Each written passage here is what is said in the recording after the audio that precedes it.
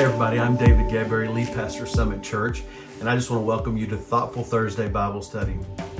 We believe that studying the Bible and being a disciple of Jesus Christ is not something that you leave your brain at the door for.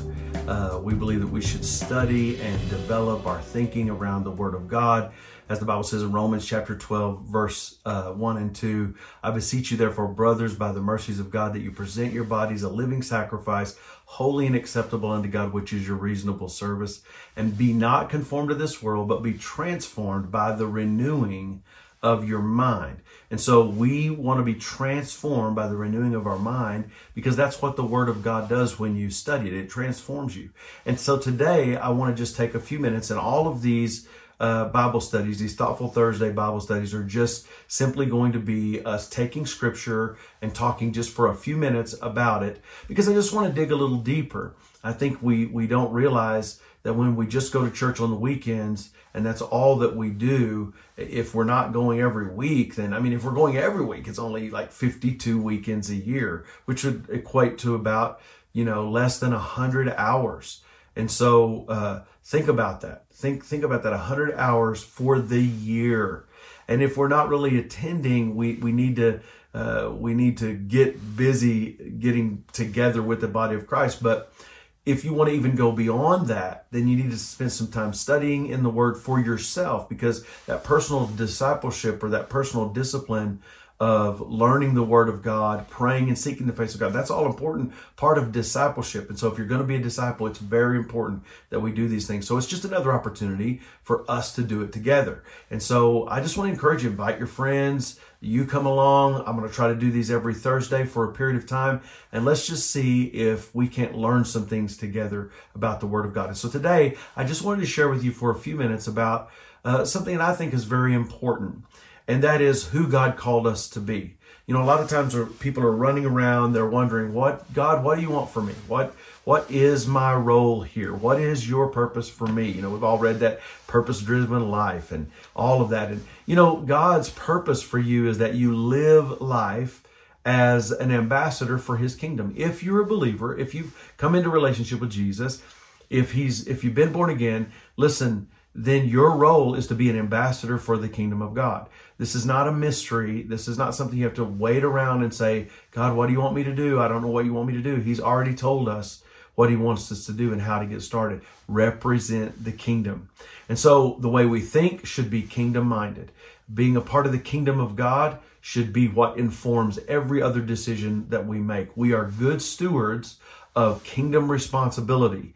In other words, we need to be faithful to the Word of God and to what God has called us to do, and that is to represent Him to a lost and dying world. There are people who do not know God. Knowing about God is not the same as knowing God. So if you feel like it's not necessary for you to share your faith as a believer, you feel like it's not necessary to evangelize as a believer, and you assume that everybody knows about Jesus, the point isn't about knowing about Jesus, it's about knowing Jesus. So when Jesus came, His whole ministry was to reconcile people back to God. And then when He left and sent the Holy Spirit, He gave that ministry to us. The Bible literally says in 2 Corinthians chapter 5 that we are ambassadors of our King and His kingdom. And it's as if Jesus is pleading to the world through us to come back to a relationship with the Father. And so, listen, that's a big responsibility, and it's important that we do it. And so a lot of what the Apostle Paul and the Apostle Peter and the Apostle James and all of the apostles and gospel writers and writers of the Bible are articulating is how to do that, how to be that. And so I want to encourage you today with a scripture in Colossians chapter...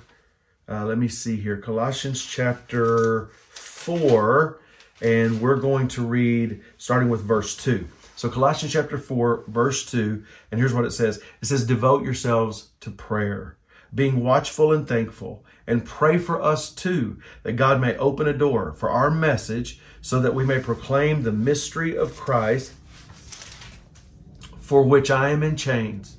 Pray that I may proclaim it clearly as I should. Be wise in the way you act towards outsiders and make the most of every opportunity. Let your conversation be always full of grace, seasoned with salt, so that you may know how to answer everyone.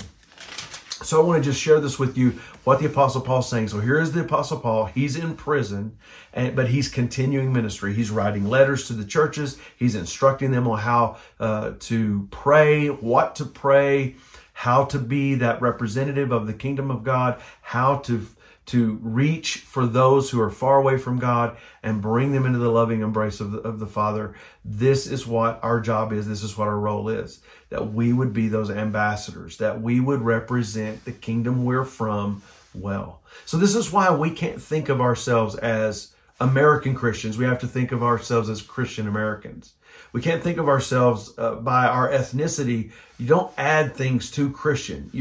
We are Christian. That informs everything we are, everything we do. Our ethnicity, our socioeconomic background, our part of the world we live in, whatever the case. We're not something Christian. We are Christian, period. And being a part of the kingdom of God informs our family relationships. It informs our friendships. It informs our career. It informs our way of thinking. We should be thinking, living, and doing with a biblical worldview. The filter through which we see the world and the realities of the world is the filter of the Bible, the Word of God, and our relationship with God.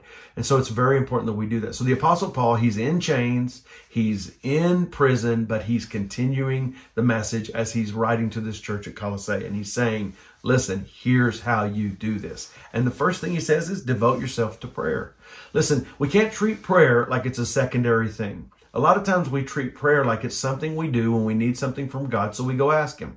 And that's a part of prayer, and it's a really great part of prayer, but it's not all there is. Listen, prayer is that communion with God, that time spent in a relationship with Him, that conversation that is harmonious and loving, and an opportunity for us to align our lives with His will and His purpose. You know what really prayer is? It's this opportunity for us to allow God to manifest His will in our lives. This is why Jesus said, when you pray, say, Our Father who art in heaven, hallowed be your name. Your kingdom come, your will be done on earth as it is in heaven. So he's saying, look, what you have planned, manifest it through our lives. That's what prayer does. It aligns us with Him so that His will, His purpose, His kingdom comes through us. And so that is why we pray. And he says this, devote yourself to prayer. In other words, make time to pray. Don't pray when you get a chance. Don't pray when there's an opportunity. No, make time to pray. Devote yourself to it. Commit yourself to it. Not a word we like to use a lot in our culture, but man, so important. So he's saying commit to prayer, being watchful and thankful. In other words, we come to God in this time of prayer with gratitude and thanksgiving for what He's done, but also with being watchful. Where's the Holy Spirit moving? What is the Holy Spirit doing? Being watchful for opportunities to carry the gospel into someone else's life. I mean, I really believe with all of my heart that some of the times we're missing opportunities to reach people simply because we're not paying attention. Maybe we're too busy. Maybe our minds are too full. Maybe we don't have any margin in our life, so we never stop to see it. But those opportunities are there if we'll devote ourselves to prayer, be watchful and thankful. And then he goes on to say, hey, pray for us too, that God may open a door for our message so that we may proclaim the mystery of Christ. And so that's what we really want to do. We want that opportunity. And so pray for your pastors, pray for your leaders, pray for other brothers and sisters in Christ who are being equipped to do the work of the ministry, and then share your faith and believe God to give you open doors. Here's Paul in jail, in prison, saying, pray for an open door for us to get out and come to you, or for us to move to the next level, or for us to reach other people. Paul reached people around him, like in jail. Those jailers became saved and followed God, and he built his own church right there in jail because he was so filled with faith and believed so much in the gospel of Jesus. And that's how we need to be as well. So he says, for our message, so that we proclaim the mystery of Christ, for which I'm in chains. Pray that I may proclaim it clearly as I should. You know, one of the things I think we're having a problem with in our culture today, in Christian culture, is that we lack clarity. You know, man, it's so real that we lack clarity. We start putting other things in the gospel. We start adding, you know, humanistic ideology into the gospel. We start adding things that we think make it more relevant to people. And truthfully, the Apostle Paul said, listen, the most important thing about the gospel is that it be clear. You know, being a leadership coach and an organizational leadership coach and constantly studying organizational leadership and business and, all kinds of different organizations. One of the biggest problems organizations have is a lack of clarity, because it's hard to follow someone when there's no clear vision. And the gospel is such clear vision. Oh, it's not simplistic, but it is simple. It's not complicated. It is complex, but it's simple in its presentation. And we need to stop adding so much stuff to it. Stop getting bogged down by being overwhelmed by culture. We need to literally just keep the first thing. Jesus is our Savior. He is our Lord. He paid the penalty for our sins. He loves us, cares about us. And if we'll receive Him, believe Him, and follow Him, He will change our lives. All we need to do is repent and accept Him as our Lord and Savior. Listen, that is the gospel. And when we start making it about all this other stuff, trying to be relevant, you don't need to do that, because the gospel in and of itself is relevant all by itself. I remember being in Cambodia and I was witnessing to some Buddhist monks, and they had no frame of reference for Jesus, no historical frame of reference, no biblical frame of reference, no cultural frame of reference. They just did not know who He was. And we kept saying, Jesus, Jesus. And they were saying, who is Jesus? And I got overwhelmed for a moment. I said, well, how do I start here? I mean, if no one has a frame of reference for Jesus, how do you even begin to talk to them about Jesus? And so really the Holy Spirit just ministered to my heart and said, just tell them the truth. Just begin to tell them who Jesus was. And so I said, Jesus was the Son of God, and that He died for our sins, and why He needed to die for our sins, and that if we'll believe on Him, He can change our lives, and so much. And so as I got in this conversation, revelation began to happen. Here's why. Because the truth of the Word of God resonates with the heart of man. The Bible says God has given every man a measure of faith.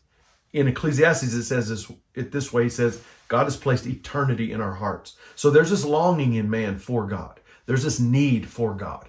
And they don't know necessarily that's what it is. And sometimes they reject it. And sometimes they don't want it. And sometimes they push it away.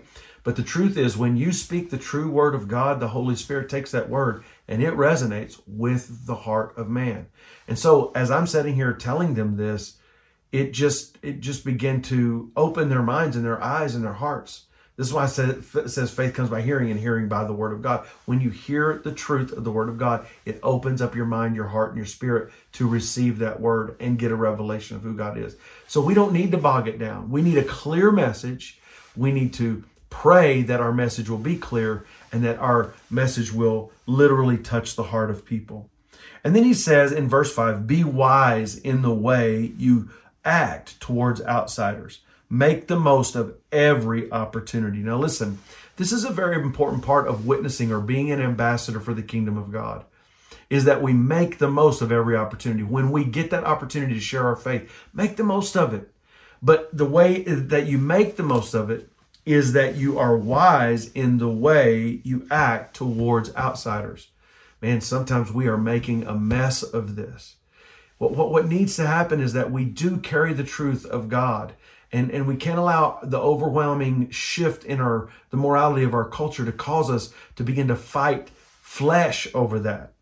The Bible says we wrestle not against people, but against spiritual wickedness. So we have to keep the first thing first. And we have to understand where our fight is. And that our job with them is to see them as far from God, bound, chained up, needing freedom. And so instead of looking at people who are far from God as, ooh, you're bad, you're no good, you're not. No, we see them as needing help.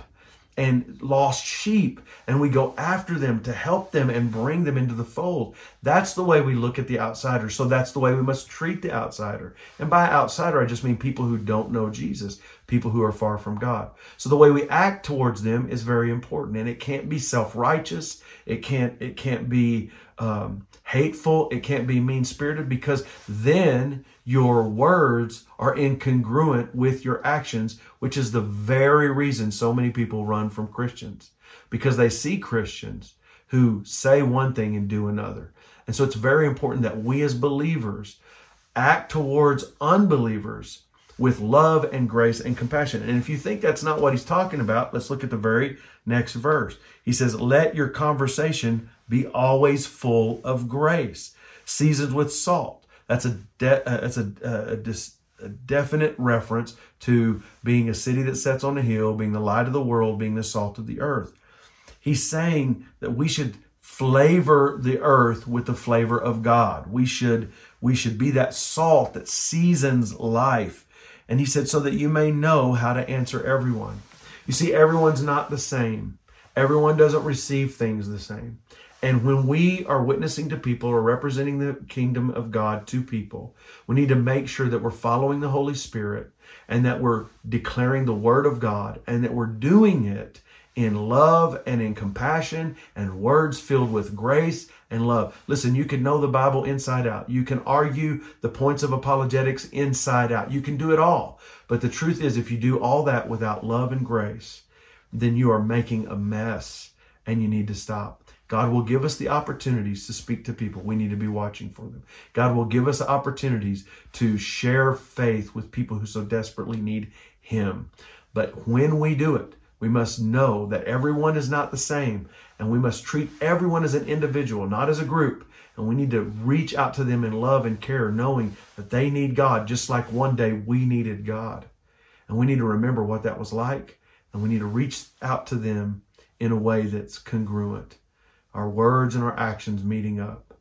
Our truth and love standing side by side in an effort to say, let me introduce you to the thing, the one you've been looking for and didn't know it. That's what it means. That's what it is. And the Apostle Paul told us how to do it. He taught us to be wise towards outsiders, to make the most of the opportunities that we're given, and that we be filled with grace in our conversation, and that we know how to answer each individual person. And if we do things this way, then we will know how to answer them in every moment. So this week, be watching and waiting for opportunities to make a difference in people's lives. And let's see if God won't use you as an ambassador for His kingdom to bring people into His kingdom. That's what we're called to do, make disciples. We're called to make disciples. Every single believer, every single born-again Christian, it's your calling to make disciples. If you're wandering around going, what is it God wants me to do? He wants you to make disciples. The last thing Jesus said when He left this earth is He said, go and make disciples. So I just want to encourage you, let's do that today. Thank you for joining me for this Thoughtful Thursday Bible study. And I know it's going to be good as we continue to go along. Please send your questions in, send your comments in. If you have prayer requests, please send those prayer requests. But we're going to try to do this every Thursday, and I want you to be a part of it. God bless you. Thank you so much.